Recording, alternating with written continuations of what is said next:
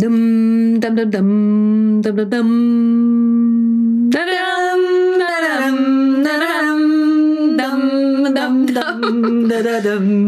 dum. Absolutely a banger, that is. That is a banger.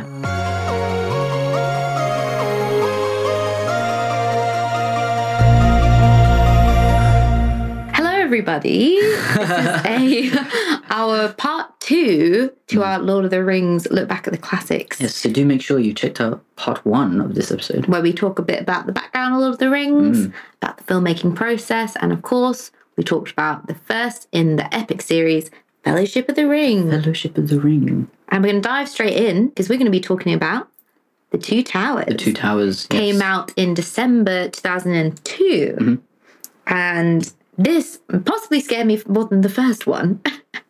I was really scared of the marshes when I was a kid, where Frodo falls into the water and you have the dead marshes. I was really scared when I was a kid of like ghostly things, and that really freaked me out. That is pretty scary. So we went after Christmas Day, went on Boxing Day. I think that was the time my uncle came from America. He fell asleep during it. Huh? Well, he had just arrived like the day before, so bless. I think he was quite tired. Oh, I mean, that is quite an undertaking. I mean, I was a bit offended that he fell asleep, of course. How could you fall asleep in such an amazing film? But, fair enough. But The Two Towers was really gripping and it was really exciting because this is where the storyline splits into 3. And, we're following Frodo and Sam on their journey where they meet Gollum, who we're briefly introduced to in the first film. Yep. Then we have the storyline with Aragorn, Legolas and Gimli. Yeah. They're trying to rescue Merry and Pippin, but in the midst of that they meet Gandalf, and Gandalf is now Gandalf the White. Gandalf's back. I mean, hey. Here he is. And spoilers in case spoilers. And that leads nicely on to the fact that we have a third storyline with Merry and Pippin, who are okay. They're hanging out with some trees, which are called Ents, in this Middle-earth land. Yeah. And I mean, basically, things are kicking off. And this is where the political side kicks off because once Aragorn, Gimli and Legolas realise that Merry and Pippin are okay, Gandalf the White's like, dude, you got to help out. Good old Rohan. Yeah, Rohan. Because there's an attack coming on men and the king, Theoden's been acting really weird and need to sort it all out. Yeah. So there's a lot going on. Multi-stranded narratives going on. It's nice that it feels slightly different from the first one in that sense. Yes. The first one, as much as I love it, it is somewhat slow. And as I said, it is basically an introduction to everything. So what they need in this one is let's get things moving, right? And boy, oh boy, do they get some things moving. Early on in the second one, we established that Frodo and Sam are actually being followed by Gollum. And they kind of capture Gollum because Gollum's trying to get the ring back from Frodo. Yeah. And then, they kind of embark on this journey where they need Gollum to lead them to Mordor because they have no clue where they're going. They're running around in circles, like just having a good time. I don't think they're having a good time. No, they're actually having a pretty bad time of it. Really bad time. But they do capture Gollum and that sets in motion that whole storyline. It's really good and it's really interesting, especially because, Andy Serkis playing Gollum really gets to shine. Well, that's the thing. So I was just going to, how I did an introduction of all the characters in the first film? Yeah, let's go for it. We've got some new characters in the second film. Biggest impact really is Smeagol/Gollum, one of the same, played by Andy Serkis. It was really interesting because this was a time when they were just figuring out that technology of motion capture. And the first film, that wasn't Andy Serkis, the creature. That was actually something they animated. Right. But then once they realised they could do this motion capture, and obviously Andy was such a great actor, movement-wise, physicality, voice, characteristics, all that. Yeah. They really wanted to utilise him and make sure they got the best physical performance out of Gollum as possible. And hence they use the motion capture. And he, to this day, Gollum looks pretty good. Oh, yeah. It's pretty well done. Even in terms of today's motion capture standards, it's pretty good. And some of the best moments of the film is just when Gollum's talking to himself as Smeagol/Gollum. Oh, yeah. The inner... You don't have any friends. Yeah. That's so sad. It's weird. Leave us alone. I would call it monologue, but it's not. It's like dialogue by a single person. So it's just such an impressive performance, and Andy Serkis hits it on the nail every time. Hits it on the nail? No, hits it on the head. Now you're getting some crazy phrases. He hit it on the nail. Well, that's what you do want to hit it on the nail, not off the nail, but. Hit the nail on the head. Hit the nail on the head or nailed it. Either one is good. There's lots of nails. I don't know. Then we have the people in Rohan that Aragorn, Gimli, and Legolas interact with and trying to, help save, sort out all the men's problems going on. This is a large town of men. Yes. And it's led by a king called Theoden, played by Bernard Hill. Yeah. Classic actor as well. A great actor. Done very well. Very stoic. He's such a good actor. Yeah. And the reason they end up coming to Rohan is because his mind is being poisoned by Saruman. And the sort of mediator of that is Grima Wormtongue. Oh, yes. This is the little helper. Who's played by Brad Dourif. He's a really slimy, horrible guy. Yeah. I mean, there was a bit of controversy about his character in a scene of this one because the monologue he says to Éowyn, where he's like, "I've watched you in the shadows," and it's a bit creepy. Yeah, really creepy. That's actually from the book. That is actually a speech that Gandalf makes about Éowyn, but they've lifted it and they give it to Grima Wormtongue instead. Interesting. So in the book, Gandalf is not so clean cut. No, there's nothing. I don't think there's anything. I think it's Grima's delivery of it, really. Oh, I see. It's what makes it creepy. Yeah. So it's not intended with that in the book, I guess. That kind of interesting. But, it's done very, very well. It's done really well. And Grima, I mean, like all the actors, is really fantastic. And so Éowyn, the person that he's speaking to in that specific scene that I mentioned, is played by Miranda Otto. Right. Brilliant Australian actress. She's really great. I've loved her in everything I've seen her in. She's brilliant. And so Éowyn is the King Theoden's niece. Yeah. And her brother, called Éomer, is played by Carl Urban. And he's been sort of ostracized because he's speaking out against Grima Wormtongue. Too long have you watched my sister? Yeah. Too long. Yeah, he's in the shadows. And he runs into the motley crew of Legolas, Aragorn, and Gimli. Because he's been basically expelled from the... Yeah, he's been exiled. Exiled. And so he's in a collective now called the Riders of Rohan. And, they're trying to do the king's work without the king saying it himself. What does he think his king really needs and wants from those who want to protect him? Yeah. So he's going around trying to, kill orcs, get rid of a bunch of Uruk-hai. Yeah. We ride north. Yeah.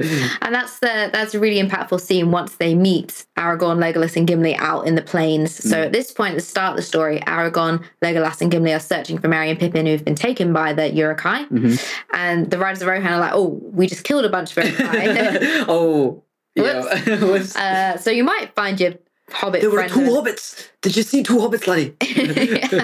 And so we left none alive. I know, it's sad. And they go there, and another fun fact about the filming, and also another injury. I know about this one. Yeah, so there's a bit where Aragorn is overcome with emotion because he realizes, or he thinks, that the hobbits have been killed, and so he kicks a helmet. And Peter Jackson was like, "It looked great if you could kick it and so it flies past the camera."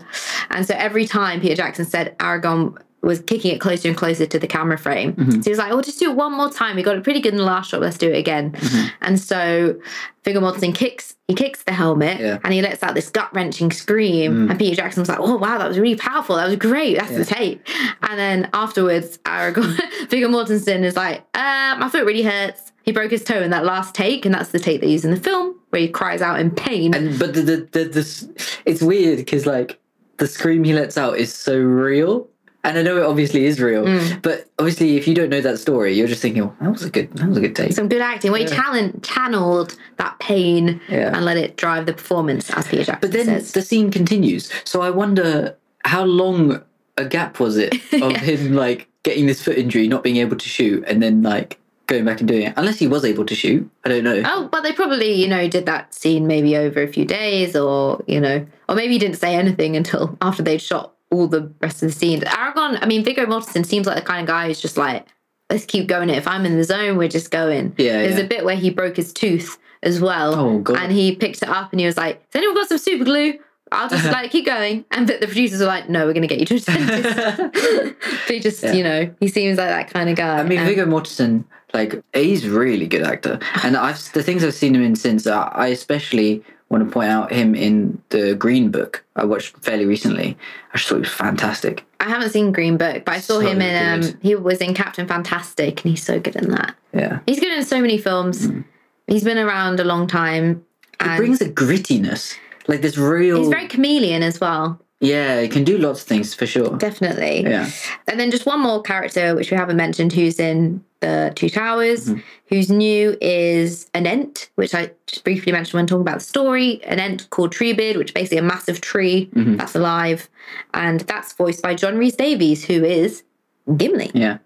Same voice. Yeah. You can definitely tell when you know it's the same person. But I mean, great performances he does. Because the Ent, he's so, in his speech, it's so like... And also the Ents are these tree beings that have been around for millennia. Donkeys. Yeah, like longer than Gandalf, longer than the elves. Like, they've been about. Like, and they're like the protectors of these forests. And the massive issue they have is they keep seeing the orcs cut down their forests. And this is a big... plot point of the second film anyway. I mean, the orcs are all cutting down forests to make way for their infrastructure. And then he finds Merry and Pippin, who make their way into the forest, and he assumes they're orcs as well. And then there's this whole journey of them becoming friends and realizing that these are hobbits. Yeah. They're pretty chill. We have decided that you are not orcs. Well, that's good news.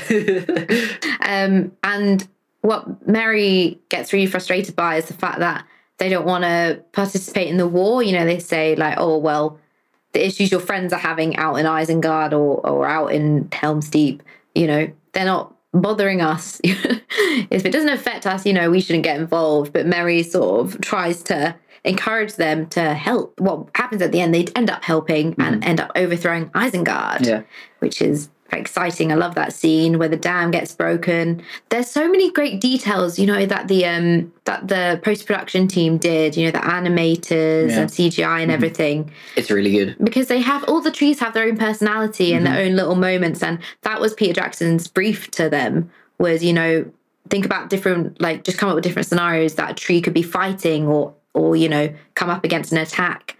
And they would like draw and animate sort of roughly what they could do. Peter Jackson would look at it and then approve it. Yeah. And they said like, most of the scenarios and images that they came up with were used in the film. Oh, wow. So there's the one where like one of the trees gets set alight and when the dam gets broken, there's a little detail. You see it like put its head in the water and it gets cooled off. Yeah. Just so many great moments. These details amount to what makes a good movie. Like you have to make sure that you're not just focusing on these massive overarching things, but bring back that realism. What would a character do in this world? How would this character act? What happens in the story that would affect the way, obviously he's on fire, so he's going to go put his head in the water. Like this just one of these things. And it's really nice that is focused on really well. They take the time to do the details. And I think that's what Peter Jackson's really, really good at, is honing in on these details.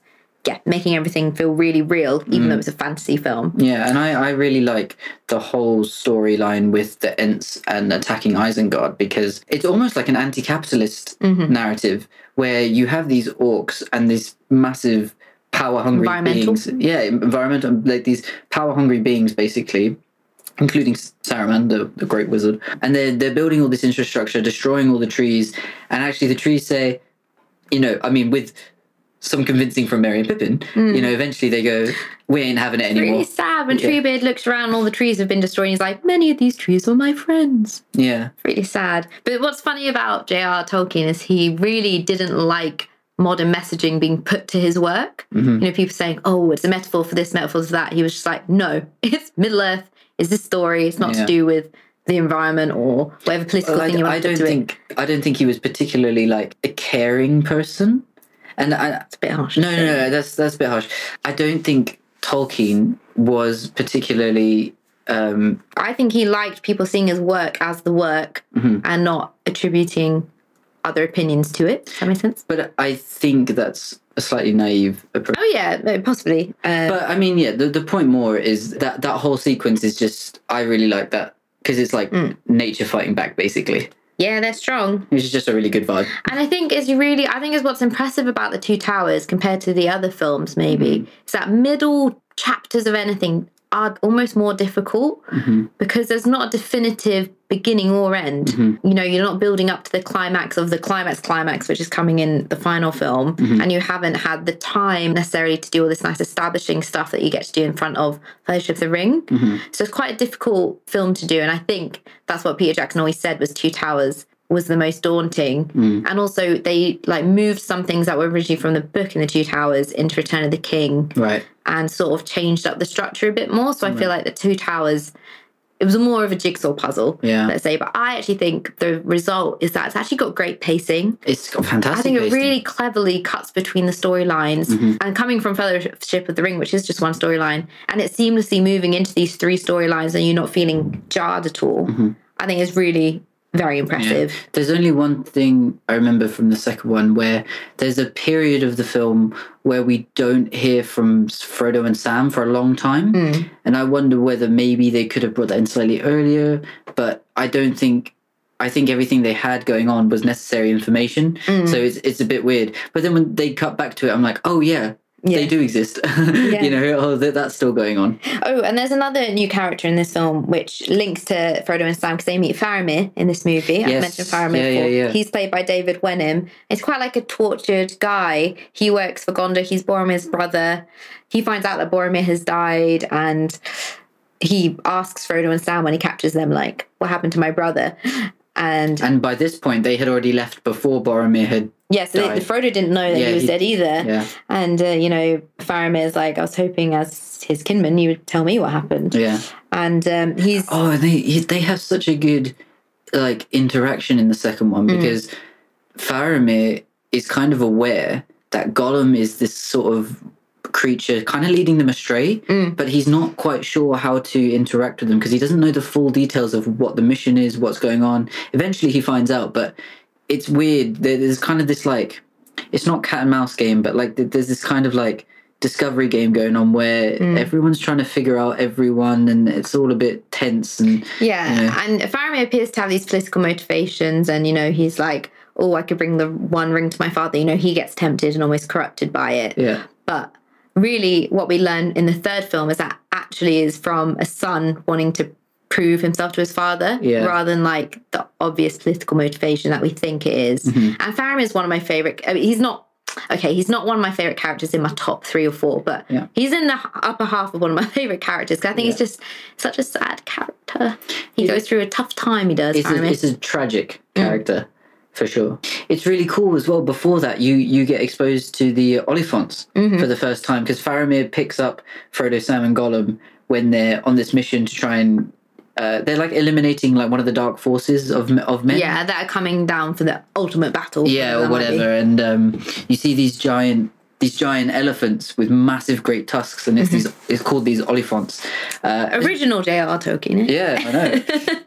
He's an inventor. I'm joking. No, it's really cool. Like we spoke about the Balrog as well in the first episode, and I just wanted to get across the sense of like the beasts in the Lord of the Rings are so amazing, very well designed. Yeah, and so I don't want to say real because it's not necessarily that they're real, but it's that they represent a sense of scale that isn't shown necessarily through other things in the movie. So you actually really understand kind of power structures, law, locations, and why people feel the way they feel. For example, when they meet the Balrog in the first one, Gandalf had before said, "Don't want to go into the mines," and it's like, I see why now. But the Oliphants are really cool. Yeah. And like tying back into the Balrog, the way that Two Towers opens is with Gandalf fighting the Balrog. I remember watching that in the cinema and being like, is Gandalf back? Yeah. I mean, he is, but I didn't know then that he definitely was. Yeah. But that's another great sequence. The shot when I love those opening, because it's actually Frodo sort of remembering it or dreaming about it. And they show more of the fight between the imagined fight. I mean, we realize later that there actually was a fight because he sort of half died, then came back, revived, etc.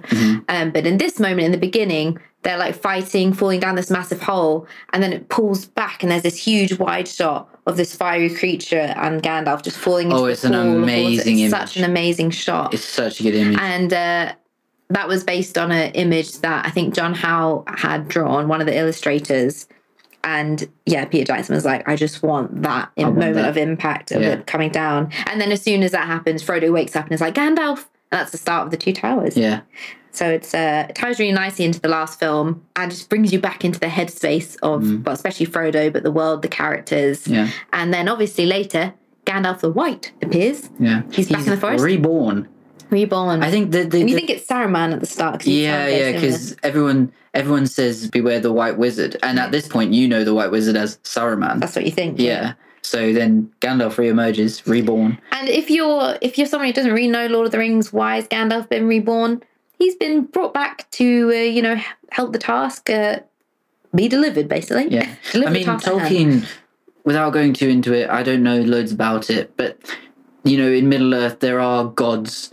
And, the gods... Other lands. Other lands. And, the gods set the destiny of whatever's going on, and they clearly deemed that Gandalf needed to help out. Yeah, so they were like, you know what, Gandalf, you can come back in.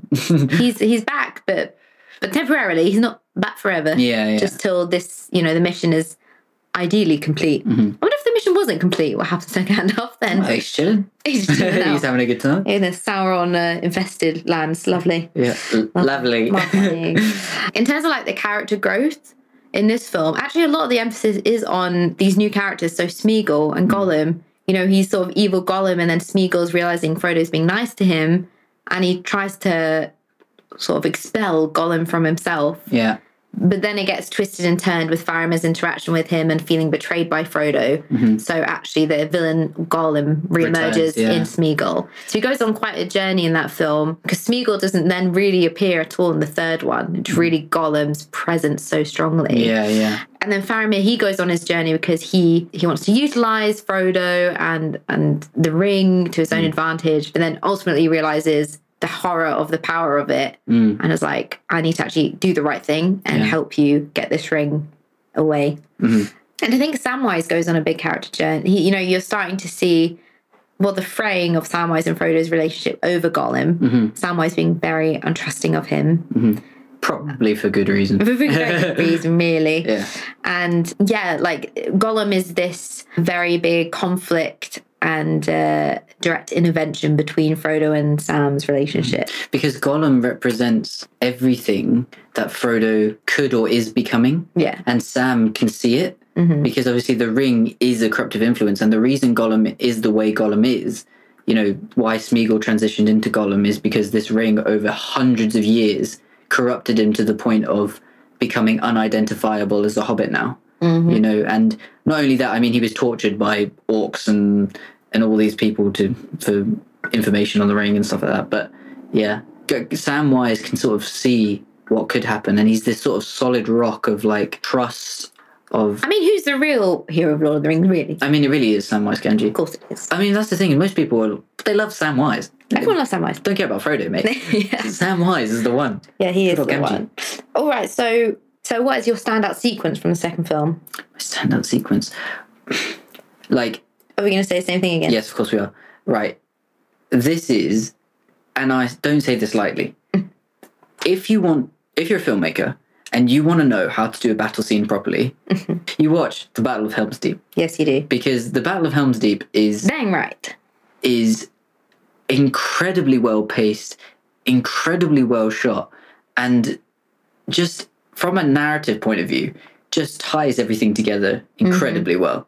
It is one of the best fight scenes of any film ever. And I don't say that lightly. No, yeah. I think what makes it so impactful is that there's constant tension building, and it's even just that long pause as the orcs are waiting out in the Uruk-hai, the orcs, they're all waiting out in the rain, and there's that awkward pause. They start hitting their weapons onto the ground against their armor to make this pulsing noise, and it's just a standoff. And you have all these kids, all these old men who aren't soldiers, who are being forced to fight, and they have no chance against thousands of orcs, at least 10,000.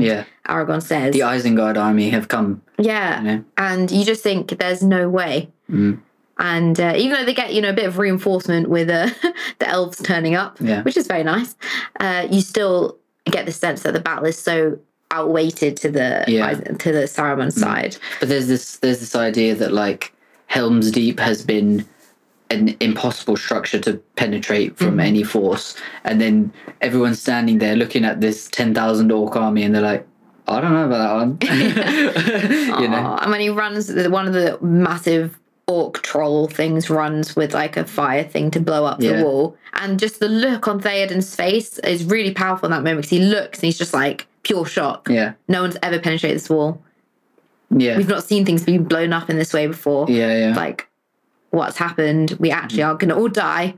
There's the line that Gandalf says as a foreshadowing, like, look to the light on the fifth day, look to the east. And then they're fighting. The fighting starts, doesn't it? And then they see Gandalf. But that's not till the end of the battle. No, I know, but they see Gandalf up there and they're like, Gandalf is here to save us. And then just elves just like coming to help him out. Yeah. It's not elves, it's Rohan. Oh, Rohan, sorry. Yeah. Oh, I'm forgetting so much. But the more important stuff is just like pacing wise, tension building wise, like it is so amazing. And I really love the bit where Legolas and Gimli fight, because they like fight on the little walkway, don't they? They like, doesn't he chuck? No, that's Aragorn and Gimli. Aragorn and Gimli, that's it. But they like chuck Gimli onto a bunch of doors and he's just going a bit nuts.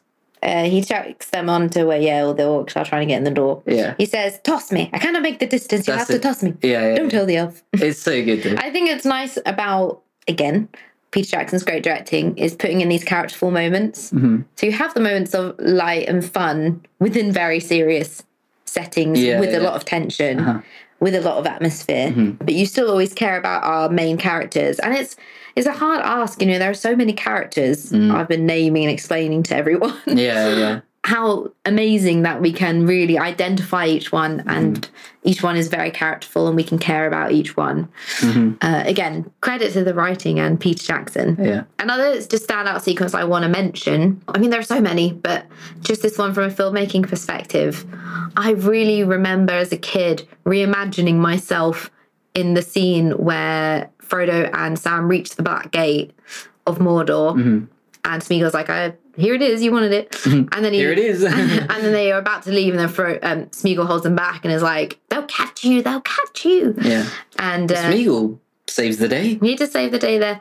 But I just remember really viscerally remembering that scene and thinking about how it was shot and why they made those choices. And, as a 10-year-old, really deeply thinking about that. Wow. It really resonated with me, and like I would imagine myself as Samwise Gamgee in that storyline. The bit that really stands out to me from that bit is where they slide down the hill and Frodo has to like cover up Sam and they use the elven robe and it just turns into a rock.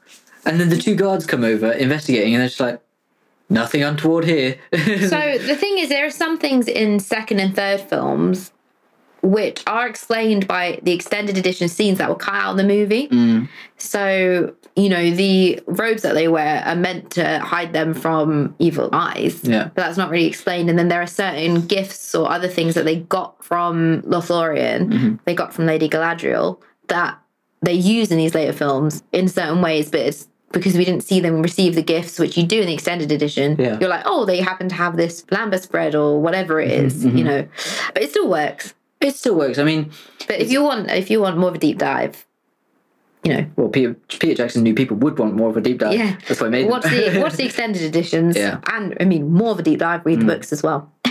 I'm surprised that's the sequence you thought about as your stand-up, because the Battle of Helm's Deep is my standout sequence. Oh, right. But I'm just saying a moment that really impacted me when I was 10. And I still remember thinking about it all the time for some reason. Was that? I also really liked the Battle of the Wolves. I'm not sure. You mean the Wargs? Wargs. Yeah, where they kind of get ambushed when the people of Rohan are making moves. Yeah, on the way to Helm's Deep. Yeah, I just remember it being like a really cool fight scene, and there's a funny bit where Gimli like gets crushed by something and then he's about to get up and then he's almost about to get attacked by another orc, and then that orc gets crushed by another thing and you just hear Gimli go, oh! Yeah. Gimli's always that source of comedy. He is quite a comedic character. Which is why you could have sort of imagined Rick Offerman doing that role. Yeah, Nick Offerman would have been good, but yeah. No, it works. It works. It does work. Yeah. All right, so I actually have loads of favourite lines from Two Towers. Okay. It's just like full of great lines all the times. I mean, I've already said a few of them. Toss me, I cannot make the distance, you'll have to toss me. Yeah. Another one is potatoes, boil them, mash them, stick them in a stew, which Samwise says. Then I also love Gollum's up, up, up the stairs we go, which I use in my life all the time when I'm walking upstairs. Up the stairs we go. And then the other one I love is when they're running to try and find Merry and Pippin, and Legolas and Aragorn are clearly further ahead. Oh, yeah. And Legolas is like, come on, Gimli. And Gimli's like, we dwarves are natural sprinters, very dangerous over short It's good. short distances Yeah, even. that's probably one of my favorite ones as well. I just thought of one, I'm pretty sure, from the first one again, which is not ideal. But I just chuck it. Why not? But it's because I forgot to mention it in the last episode. But one of my favorite ones from the first film is when they decide that they're about to be the fellowship, and they're like about to take off, and Merry and Pippin have just jumped in and been like, "We're going too," and they're like, "Okay, you shall be the Fellowship of the Ring," and then Pippin's like, "So, where are we going?" That's good. Yeah, I mean, the whole Council of Elrond I really love. Yeah. As a sequel. Oh, there are too many. This is why I'm trying not to go too crazy. It's just that now that I had that in my head, I'm not thinking of ones from the second film, which is not ideal. But like, yeah. I mean, you mentioned the best ones, I would say. Most of them are just the funny ones. Yeah. Because as well, like you mentioned, like Peter Jackson's really good at bringing in those humorous moments amongst all this seriousness, and that's why you remember them. Yes. Because they do create the character. And you do remember it, like, so well. So, you know. Yeah. Yeah. I mean, I think the Two Towers they all did really well. But I think people were surprised how, it's always hard to follow up the first film, especially if the first film was great. Mm-hmm. Like, that's a lot to live up to. I think Two Towers is the one people thought, middle ones usually can be a bit meh. Yeah. And I know Peter Jackson, they were finding it quite difficult to get it exactly right. And just the reception was amazing. Mm-hmm. And I think they kept the energy high. Yeah. I think it would have been very easy for it to sort of lull, and they'd managed to really keep the energy high. And like I said, like, the Battle of Helm's Deep is so good. It's so well done. Iconic. It is literally, it's the best battle scene almost ever. There's high words there. It is high words. It's not just from me. Lots of people think. Oh no, I agree. Lots of people think. I think so. It's the subject of many people's analysis. I do agree. Yeah. Obviously, I agree. I mean, love it. Well, I'm sure. All right, then we have Return of the King. Oh yes, moving on. 2003. Again. So I really wanted to know what happened, and I hadn't read Lord of the Rings. So between film 2 and 3, I read the books on a plane flight to Canada. What's wrong with that? Those people read the books. Yeah, I know, but I was like, I'm going to actually read the books properly. So I was we were flying to Canada, and so I read them on the way. And by read them, I actually did skip quite a lot. I'm not a very good reader, but I really just kept trying to find the bit when it was like Mount Doom and trying to find what happened. Yeah. And all I remember was reading about the Gollum and Frodo bit. But eventually I got to the ending, which we will talk about. Multiple endings. 7, 8, 9 endings, depends what you rounded off. But Return of the King is obviously the climax of the movie, but there's a lot of political threads happening that need to be rounded off. There's another very big battle at Minas Tirith, Sauron's like, let's destroy Gondor, the last stronghold of men, as he thinks. And then Frodo and Sam are obviously moving closer and closer to destroying the ring. Merry and Pippin do get separated. Pippin gets a lot of growth in this film. Yeah. And him and Gandalf are the ones at Minas Tirith. Pippin takes on a very very high agency role. Yeah, absolutely, definitely. And while Aragorn, Legolas and Gimli are going to try and join the fight in Gondor by bringing the Rohan people along. They actually then sort of not desert the Rohan people and Gondor. It appears that way, but actually they're going to find even more reinforcements. Find the army of the dead lingering in the mountains. A great sequence of that too. Yeah. And there's only one new cast member, really, that's, I think, worth mentioning, which is Denethor, who is Faramir and Boromir's father. The crazed king. Yeah, played by John Noble. And he's a steward of Gondor. He's taking over the he's basically taking kingship. Yeah. And he feels very threatened by the presence of Aragorn. Yeah. I mean, really, Lord of the Rings is about the greed and the power-hungry nature of men. And he's kind of the embodiment of that. Yeah. He's kind of taken over kingship, and now he's seeing the return of the king, which should be this unifying moment as a threat to his existence and political power. And these themes are threaded out so well throughout mostly the second and third one, because the second one is where the political tensions really start to show. But really nicely dealt with in the third one, I think. Yeah, I think in terms of the character growth in this one, it really is Pippin, but then also Aragorn and claiming this birthright as king. Yeah. And that's what Sauron is really threatened by, is he's worried that Aragorn is going to, unify men and, stand up against him. Yeah. Aragorn uses that as a way to deflect Sauron's attention away from Mordor, etc. So hopefully, Frodo and Sam can make their way up to Mount Doom to destroy the ring. And as ever, it's not easy for Frodo and Sam. Anyway, they fight off against a massive spider called Shelob, which is pretty terrifying. Yeah. Gollum has really manipulated Frodo by this point, and he's made Frodo believe that Samwise is a threat, not good for him. Eating all the Lambeth spread. Yeah. And he's totally manipulated him. Yeah, exactly. So Frodo is like totally alone when he gets trapped in this spider's lair. Samwise comes and saves the day. And it's important to know as well, like, Frodo allows it in a way, like, because obviously Sam, throughout the second two films, has been saying, Gollum's bad, Gollum's a bad influence, he needs to go. But Frodo feels a sort of kinship or empathy with Gollum and Smeagol because he understands the weight of the ring. Yeah. Not just physically, but mentally as well. He understands how Gollum has come into be. But, of course, the naivety is Gollum wants the ring. Yeah. And we as an audience as well know that at the end of the second film that Gollum's come back in and taken over. But like Frodo doesn't know. Frodo doesn't know that. He still thinks it's Smeagol. It's still very heartbreaking. Because when they're in Shelob's lair, he's like, Smeagol! And then it's definitely not Smeagol talking. Smeagol, why does he cry, Smeagol?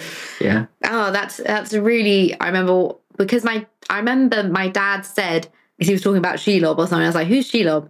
And my dad was like, oh, there's a massive spider in the third one. I was like, I don't like spiders. Yeah. And so I knew that sequence was coming. I mean, I had sort of read the book as well by that point.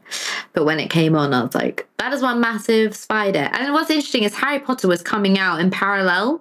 And the second Harry Potter film obviously has the big spider in it. Yeah. But not quite of the size. I mean, well, it's massive. But Shelob is a lot scarier.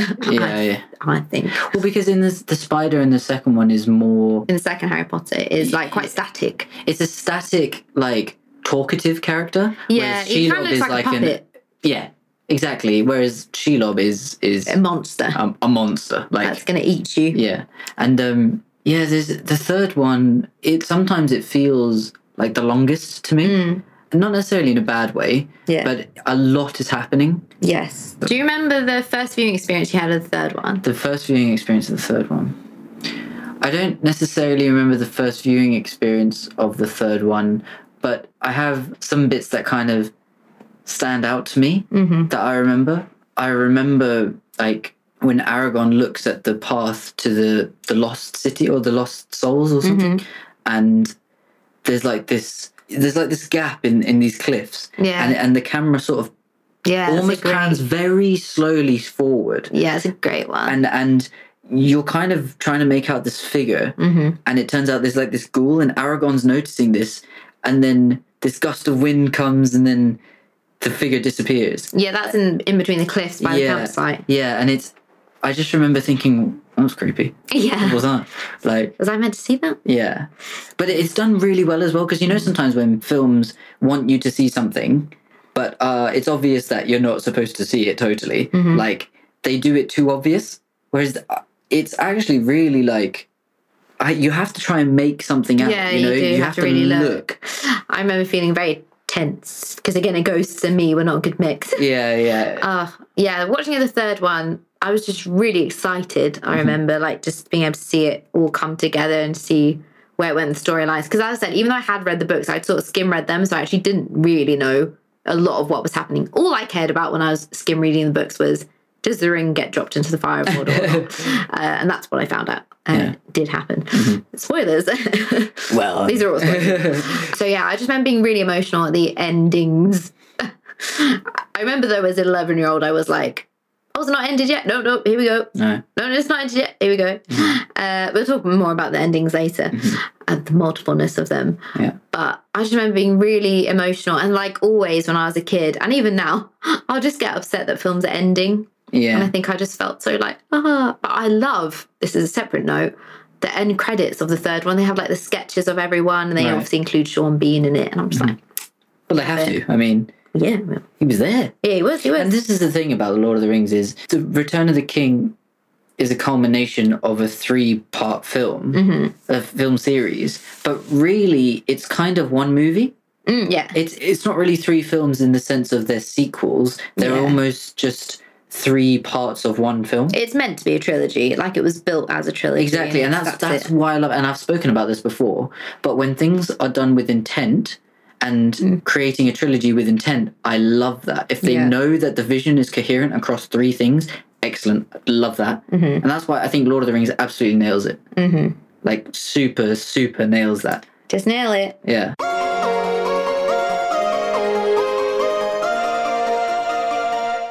I also really love the opening in Return of the King with Smeagol and the fishing. Yeah, we do need to talk about that, yeah. Yeah, and so interestingly, that scene was not the start of the movie. It was later, and they were going to have it where sort of Smeagol was remembering, or Gollum, like, you know, what his life was like before. And then that scene was cut from the film, and then Peter Jackson was like, let's just try it at the start of the movie, because they were struggling with how to begin it. Yeah. Or like they started it, but apparently it just wasn't working, it wasn't feeling quite right.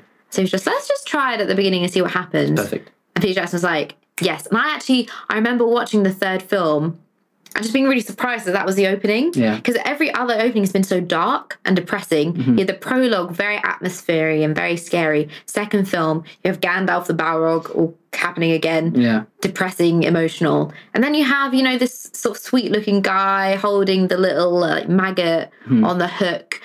And then again, the tone shifts so badly. This is it's so the good. heart thumping, like, zoom, zoom, zoom, zoom. Yeah. When he's like killing his brother, and it's just, you're like, ooh. Because you have the in the background, where, and you like, just see his Smeagol's downfall and his descent corruption. from Smeagol, yeah. Descent of madness. But you're right. It is an amazing way to start the film, because it really lets you understand the characters. Like, it's the psychology of what the ring does to you. Exactly. And the fear everyone has about that. Yeah, because imagine if they didn't throw in these sorts of, not necessarily backstory scenes, but like scenes where you get to understand the characters. This whole time, you would be thinking, what is the ring? Yeah, what is Sauron? Like, and I know Tolkien purposely left Sauron to be like an entity and not like something specific. Clear person. Yeah, it's not. You're not supposed to really understand what Sauron is, but you're supposed to just understand it's actually really a representation of like malevolence of people's inner voices and like souls. The influence of evilness. Yeah, the influence of evil sort of and existing. Ego and whatever it is. And so the film is so good at portraying that mystique, I guess. Like it's trying to quantify something that's unquantifiable. Yeah. And so that we as an audience really understand it, and we can really empathize with, I understand why people don't want this ring. I get why people need this evil destroyed, you know? It's so good. And I really like how there are characters like Pippin who come more into the foreground in this film, and Eowyn as well.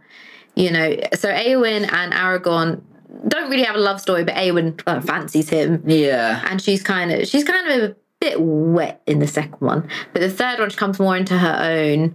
She takes Mary under her wing. She takes Mary under her wing, and she goes against the orders of because women aren't supposed to fight back in these days, or whatever days these are set. Whatever days. But she goes against the grain and is determined to make her mark and help her uncle, and wants to be part of this movement. And one of the most epic moments in this film is actually one of my favorite lines.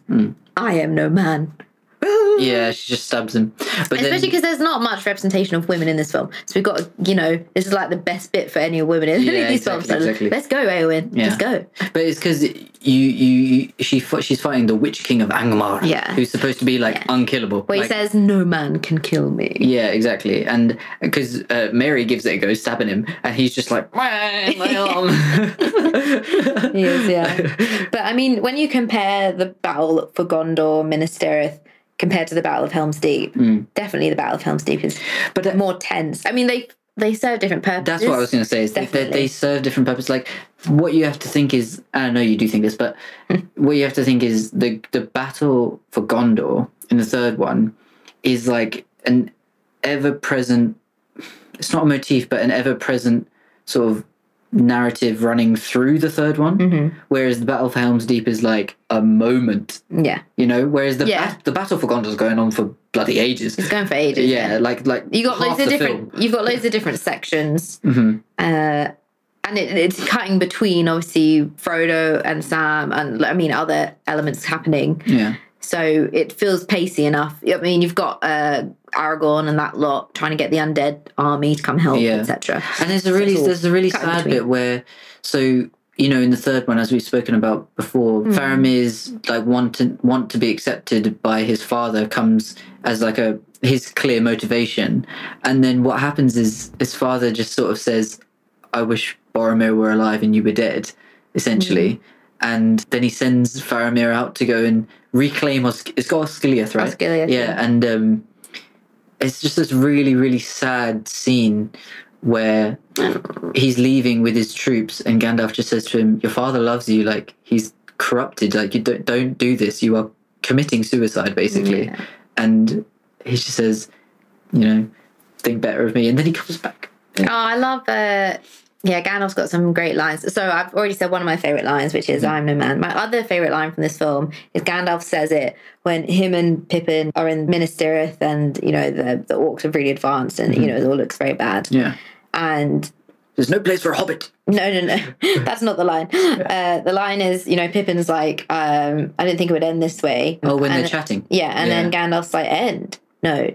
Death is just another path, one that we all must take. Yeah. That resonates with me, hits me hard. I hope I'll remember that on my deathbed. I'll be like, Gandalf's voice in my ear. There's a really nice bit where Pippin and Gandalf are talking way earlier, where before the battle's even started, and they're just sort of talking about what it means to fight. And Pippin says one of the like coolest lines, maybe not my favourite line, but one of the coolest lines, where he says something like, "I can't stand the thought of going into battle, but waiting on the edge of one is even worse." And I was like, oh, that's a really, like, I bet you Peter Jackson and the co-writers were sitting in the writing room, was like, oh yeah, that's a good one.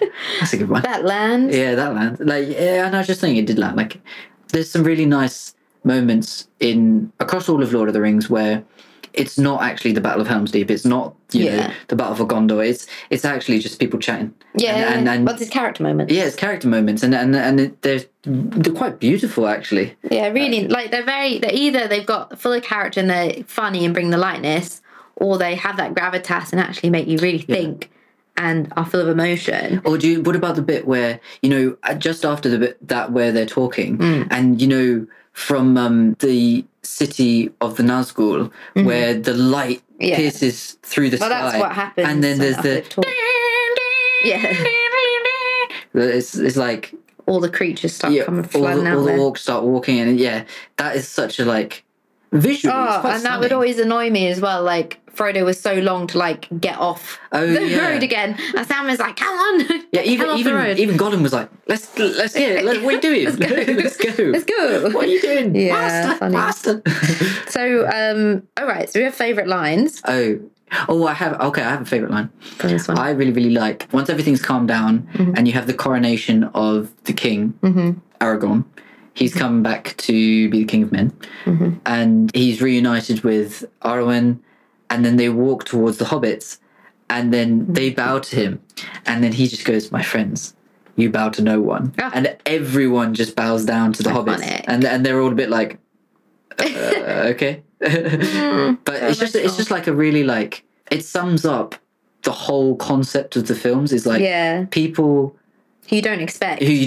Like people who you don't expect can surprise you and can be the source of strength and hope and stuff like that. They changed the world. Yeah, and they changed the world. They did, the four of them, they changed the world. Because you might think, oh, it was Frodo and Sam that got the ring to Mordor, but, you know, Merry and Pippin were instrumental in taking out Isengard and other things. Yeah, just doing all this other stuff that wouldn't have happened if they weren't there. Yeah. You know? Well, okay then, what's your standout sequence from the third one? Standout sequence from the third one. Oh, my standout sequence is when Legolas, Aragorn and Gimli rejoin the battle. And Legolas and Gimli are clearly having a fight to see who can get them the highest body count, basically. That still counts as one. Yeah, and Gimli's taking out loads, he's like doing all this stuff, and Aragorn shouts, "Legolas!" And Legolas turns around and there's a massive Oliphant with like 50 men on it, and he jumps on this Oliphant, and there's this whole CGI scene that looks quite good actually. I mean there's a few bits that haven't held up amazingly, but like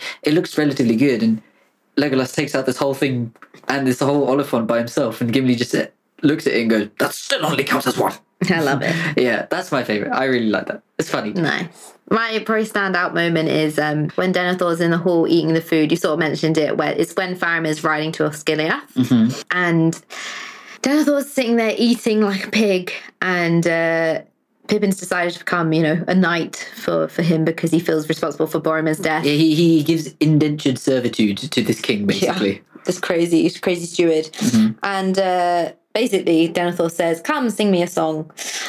Sing me a song. Yeah. And Pippin sings a beautiful song, Home is behind the world ahead. And as he's doing that, you see Faramir sort of in slow motion riding towards Osgiliath.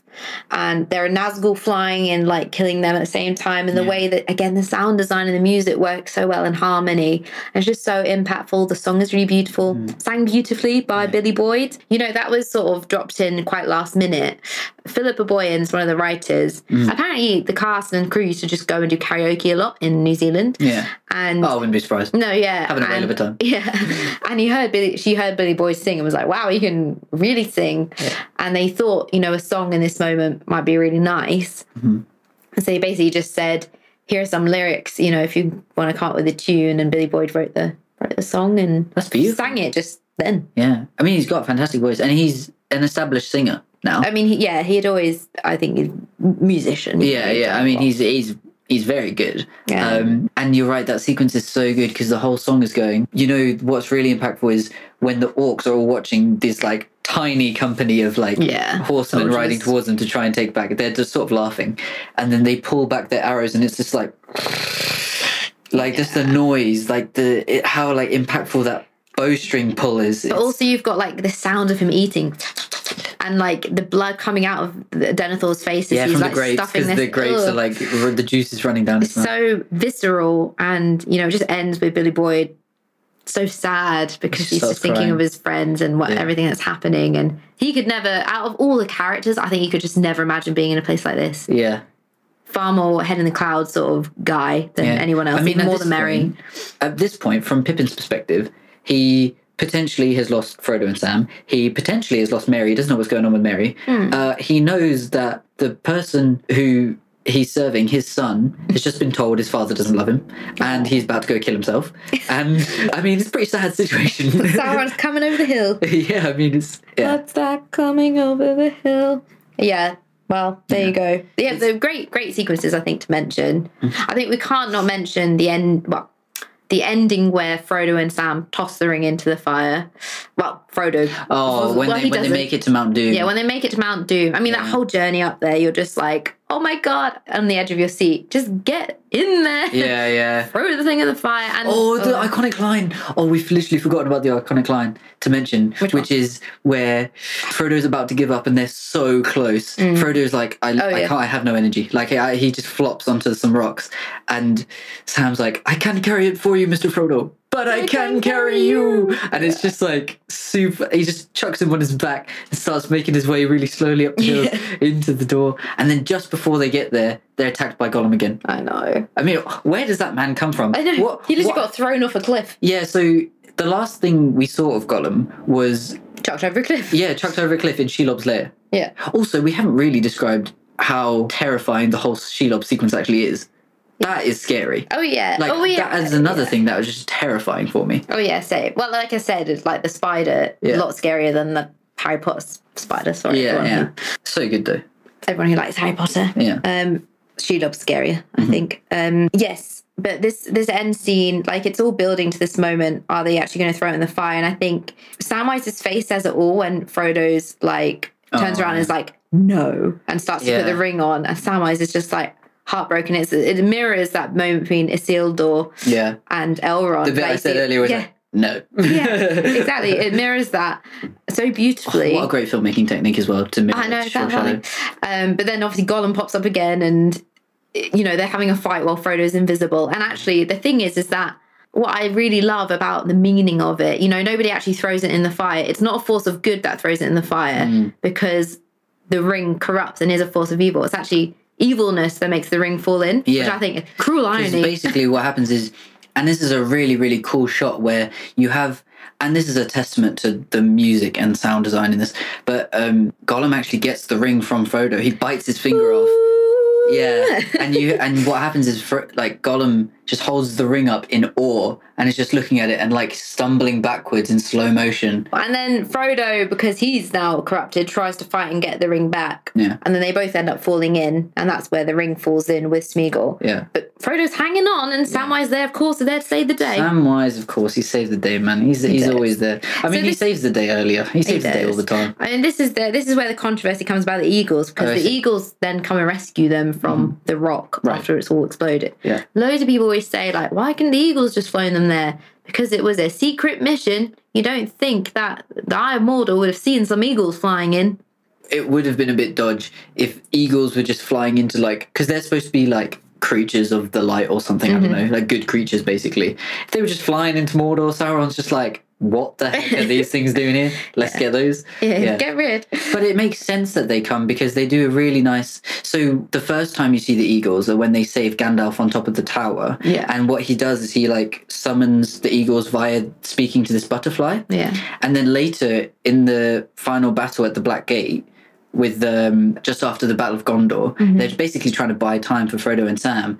You actually see this butterfly fly past Gandalf. Yeah. So it's just a great little motif. Yeah, it's done really well. And it's like I said, especially with, the no bit as well. It's this foreshadowing that is really used to great effect. Yeah. So when the eagles come, you think, oh, that actually does make sense, but I completely forgot they existed. Yeah. And Frodo can't really settle quite in again with his old life. I mean, Aragorn's been crowned and, there's peace, but he ends up leaving with Bilbo and Gandalf to the Undying Lands, which is kind of inferred as a sort of heaven place, because he just doesn't feel like he sort of fits in. And I mean, that's the end of the film. The very end image of the film is Sam back at home with his wife, Rosie, and his new kids.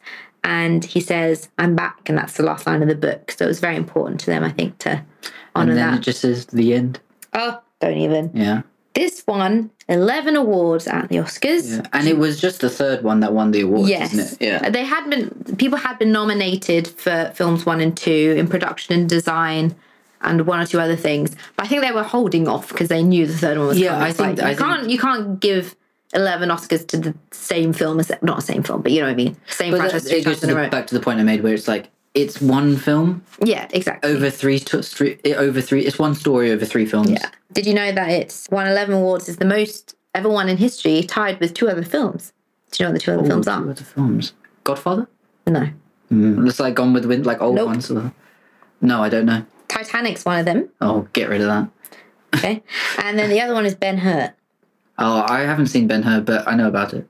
Well, so there's an actor in Lord of the Rings who is in one of those films. So they've been in 2 of the films that have won most Oscars of all time. Do you know which actor that is?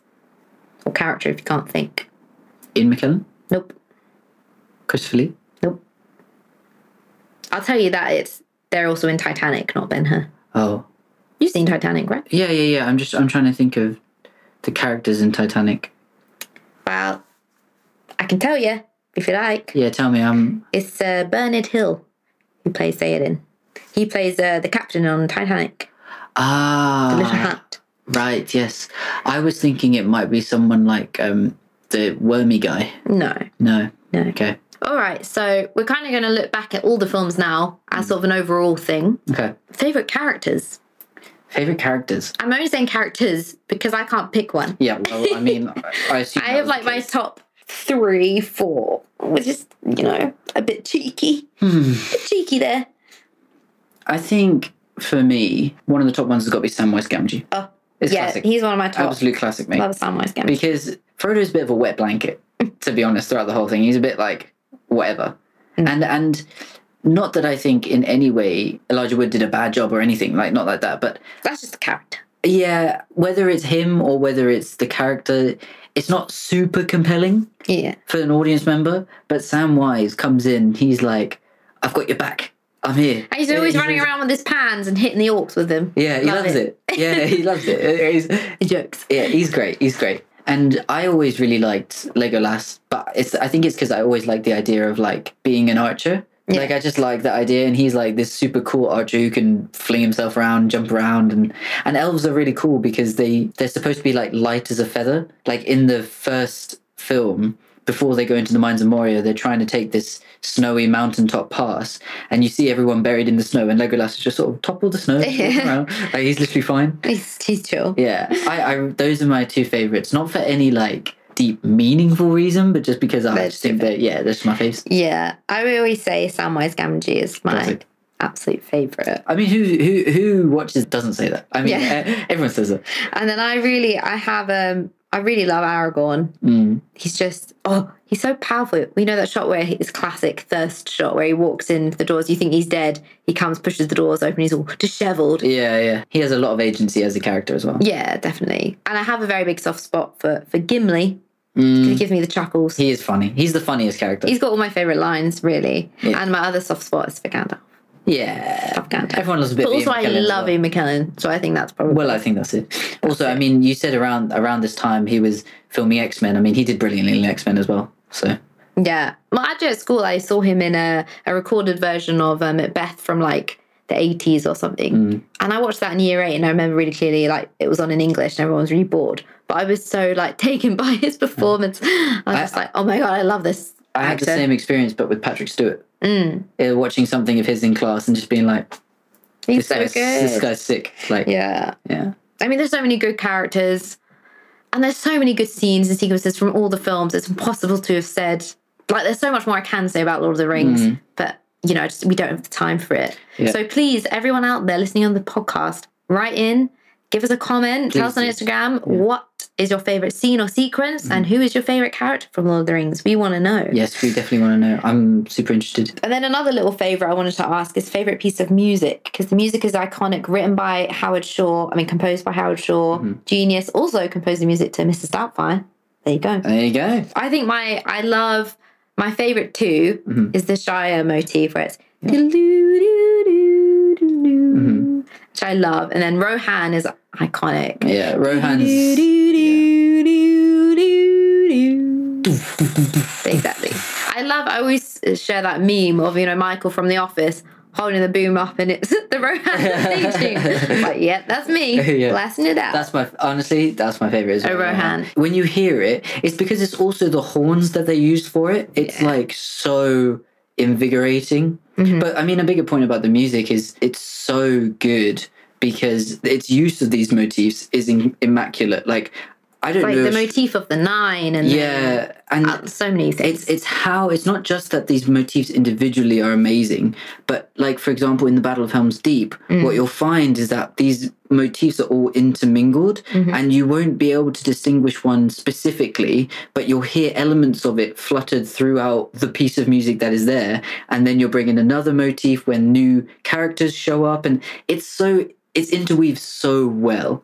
It's just beautifully scored. Yeah. And I know, like, the scoring process was pretty crazy and hectic because, especially for Two Towers and for Return of the King as well, they were still editing. The film wasn't locked, and Howard Shaw was like, we've got to record the orchestra, so I'm scoring a recording to, like, not finish scenes. You want a locked edit by that point in life. Yeah. So that must have been really difficult. I mean, that would be very difficult. The behind the scenes is really fun to watch because even though it was a big studio movie, it was filmed very independently, sort of rough and ready, let's go. But you could just see the passion from everyone, the actors, the creative team, everyone trusting Peter Jackson. Well, all I've heard from, like, any clips I've watched of any of the actors was just, like, it's the best thing they've ever done in their lives. Yeah, super fun. And they meet up, like, somewhat regularly, I'm pretty sure, and just have a joke. When you're filming for over a year and then, you're still coming back for reshoots, it definitely would have become, like, a big family. Yeah. But, I mean, the films, as, like, perfect as I think they are,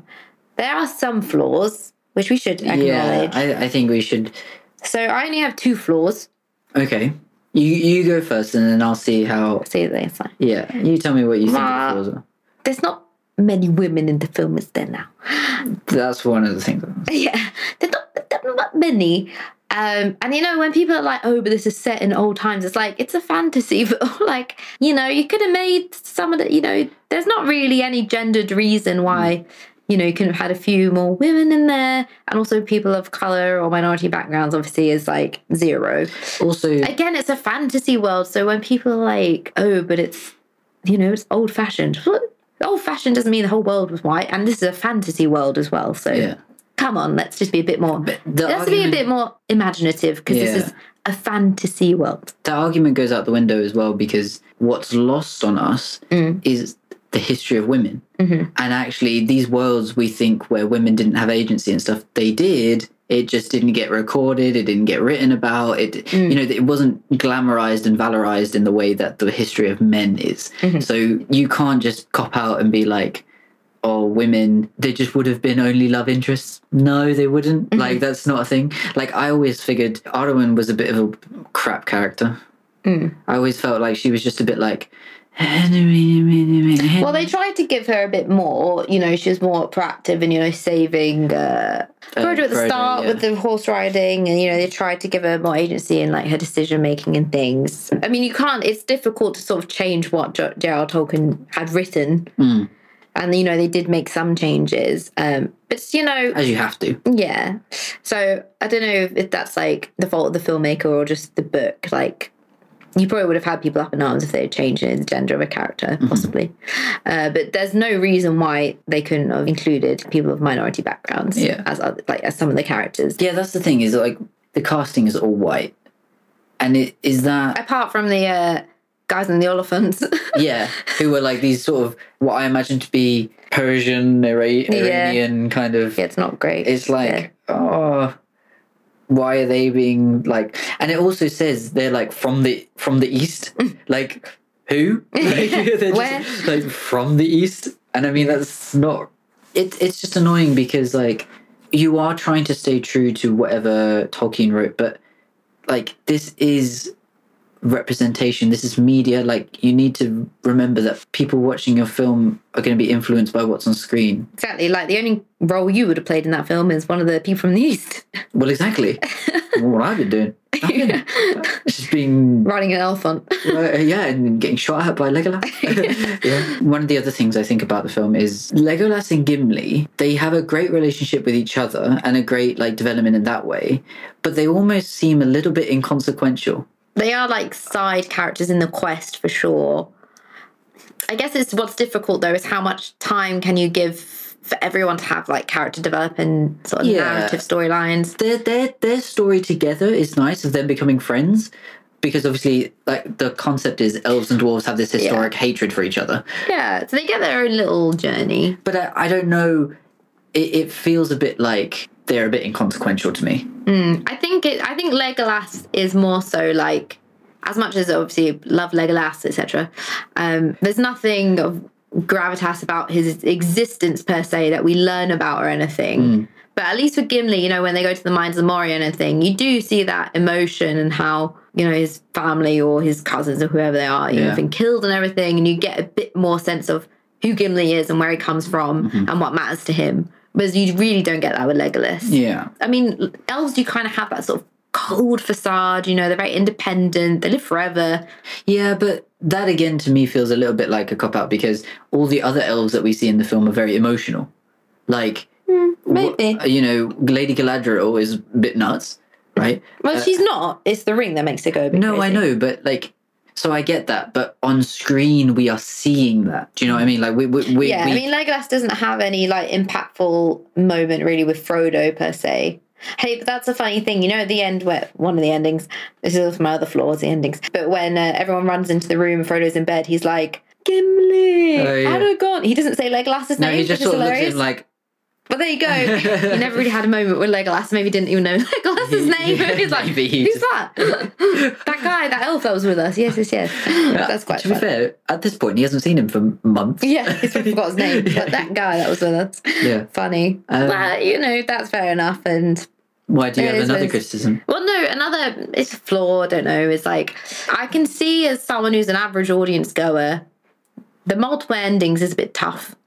I'm someone who loves the films, and I'm like, we push through these endings, come on. I think maybe there's a way that maybe they could have done it without because each of those like little segments always faded to black, which I think might be a mistake. Yeah. Even the music rounds off and closes, and you're like, oh, it's done. And then it comes back in, and then it happens for like 3-4 times. The only time I think it works okay is when they rest on the Mount Doom's mountainside. Yeah, yeah. And then it closes off, and then you think, oh, is that it?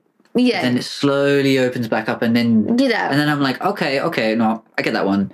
I mean, the presence of the multiple endings doesn't bother me. No. I think it's the transitions between them that I think could be different. I think it's because the reason they are somewhat necessary is because, or like feel not out of place, is because, like, you know, the first one spent a lot of time introducing everything. I think they would be doing an injustice if they didn't spend a bit of time closing everything. No, I'm happy with the content. Yeah. It's just the transitions for me, I think, is what makes it feel slightly slower. It's a slow ending, slow film. But you can always let Peter know that. Hey, Peter, you take that fade out. Yeah. Can we get a director's cut? Chop out the fades at the end. All Gucci. Yeah. Happy days. All right, well, we're going to round up here now. Here we go. Because it's been a long episode. I mean, long 2 episodes. Long 2-parter. First of our podcast, actually, 2-parter. Here we go. Here we go. We're finishing. Yeah, here we end. Okay, so I have 2 questions. Okay. What's your favourite film? And then also, what do you think is the best film? They could be the same. They could be different. I actually think my favourite is number 1. Fellowship. Yep, Fellowship. Don't think that's the best one. I am rather tempted to say the second one is the best one. Okay, so I think the best one is The Two Towers, I think. Probably. My favourite one is Return of the King. Really? Even though I was criticising the endings. Yeah. What is it about the third one that makes it the favourite? I don't know, I just get so excited when I watch it. You know, the bit with the Palantir and Pippin, and then it just feels so, like, everything really builds up, and I love all, like, the individual sequences. For me, I can't say the second one's my favourite. It's because, honestly, and I know it's really bad, but I do get a bit bored with the Ents situation. The stuff in the forest. They're chatting a lot. Yeah, that always bored me as a kid, so I think it's just stuck with me. You know, I don't think it's bad, but just like nostalgic-wise, it's not my favourite. And then Fellowship, I always got a little bit also bored in some bits. Well, you know, I just wasn't as, you know, I don't know. The third one really, I don't know, resonated with me the most. I didn't feel bored at all in that film. Whereas, like, I remember watching the number 1, number 2 in the cinema, and at points being like, and that, you know, those first impressions stay with you. So as much as I love them, and as an adult, I can, you know, appreciate the pacing's great, but just from those initial things when you're a kid, favourite is The Return of the King. I was 11 when it came out, just loved it, was really, everything comes to a pinnacle. I don't know, I just had my expectations high, and I loved it. Delivered. Yeah. And I mean, I can even get through those endings, and, you know, it's still my favourite. You know, I think for me, what makes the first one my favourite is just from the get-go, from the opening contextual monologue, like prologue, I'm just like, this is very fantastical. It almost feels, the intro almost feels very George Lucas Star Warsy in a way to me. And I really like that, and I actually quite like the slower nature. George Lucas. Yeah, I mean, okay, well, yes, but I would say I quite like the slowness of the first one, and actually, you know, you're getting introduced to everyone, and it's just so good. Yeah, I mean, the thing is, so nice to watch the first one. I think the thing is, they're all basically my favourite.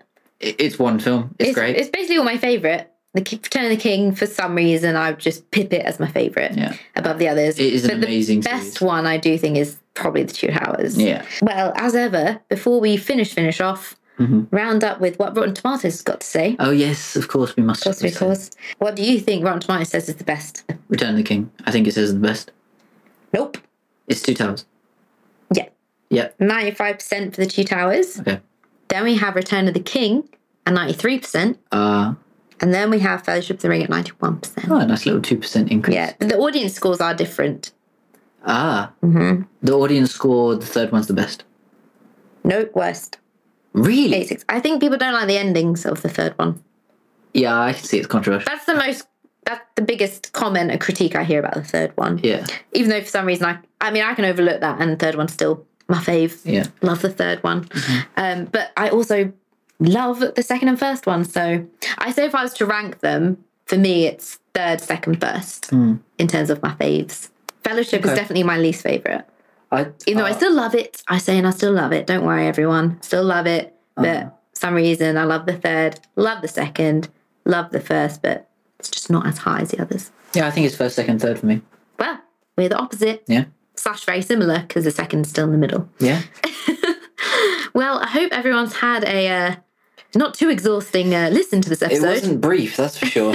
I mean, how can you be brief with one of the greatest franchises of all time? Yeah, I mean, from the poll we did ages ago on Instagram, I mean, everyone wanted Lord of the Rings, and everyone said Lord of the Rings is the best fantasy franchise, and we were not going to disagree with that one. Yeah. So, I mean, we knew we wanted to spend time on this, and we did. So absolutely. So we're glad you stuck with us. This is a long episode. Yesterday's episode was a long episode. Mm-hmm. So, we appreciate you sticking with us. Yeah, thanks so much, guys. Please tell us who your favourite Lord of the Rings character is. Mm. Tell us your favourite Lord of the Rings movie. Yeah. If you've got any favourite moments from any of the movies, we want to know. We do want to know. And tell us what you got on that quiz back yesterday at the very beginning. Oh, yeah. Jiggy got 11 out of 12. Shameful. Absolutely shameful. Oh, I had the second part of that answer. I got 12 out of 12, like I said. But, right. Get off the high horse, mate. Well, I won't be jumping onto the horse like Legolas did, will I? Oh, yeah, that was a bit nuts, wasn't it? It just swings on. I think, anatomically, I don't know how that works, but it's a great bit of CGI animation. So, fun story with that, but actually, maybe I shouldn't go into that. Oh, God. Oh, another story. It's because Orlando Bloom broke his rib, so he had to stop shooting. They were like, well, we'll just shoot the horse without Orlando on it and add him onto it somehow. Everyone broke something. Yeah, absolutely. Absolutely. Well, thank you, Peter Jackson, for making my childhood with those films. Loved it. Love it. And maybe one day we'll talk about The Hobbit and Rings of Power. Who knows? Or maybe we won't. Maybe we'll just leave it as this. I'm happy leaving it as this. Maybe we ignore The Hobbit. Well, anyway, never mind. We'll talk about it another way. But thank you so much for listening. Thank you so much. Please share our podcast. Mm-hmm. Please like it. Please give us a rating. We love making it. And, having people listen is the way we can do more. Yeah, that's why we do it. That's why we do it. Love it.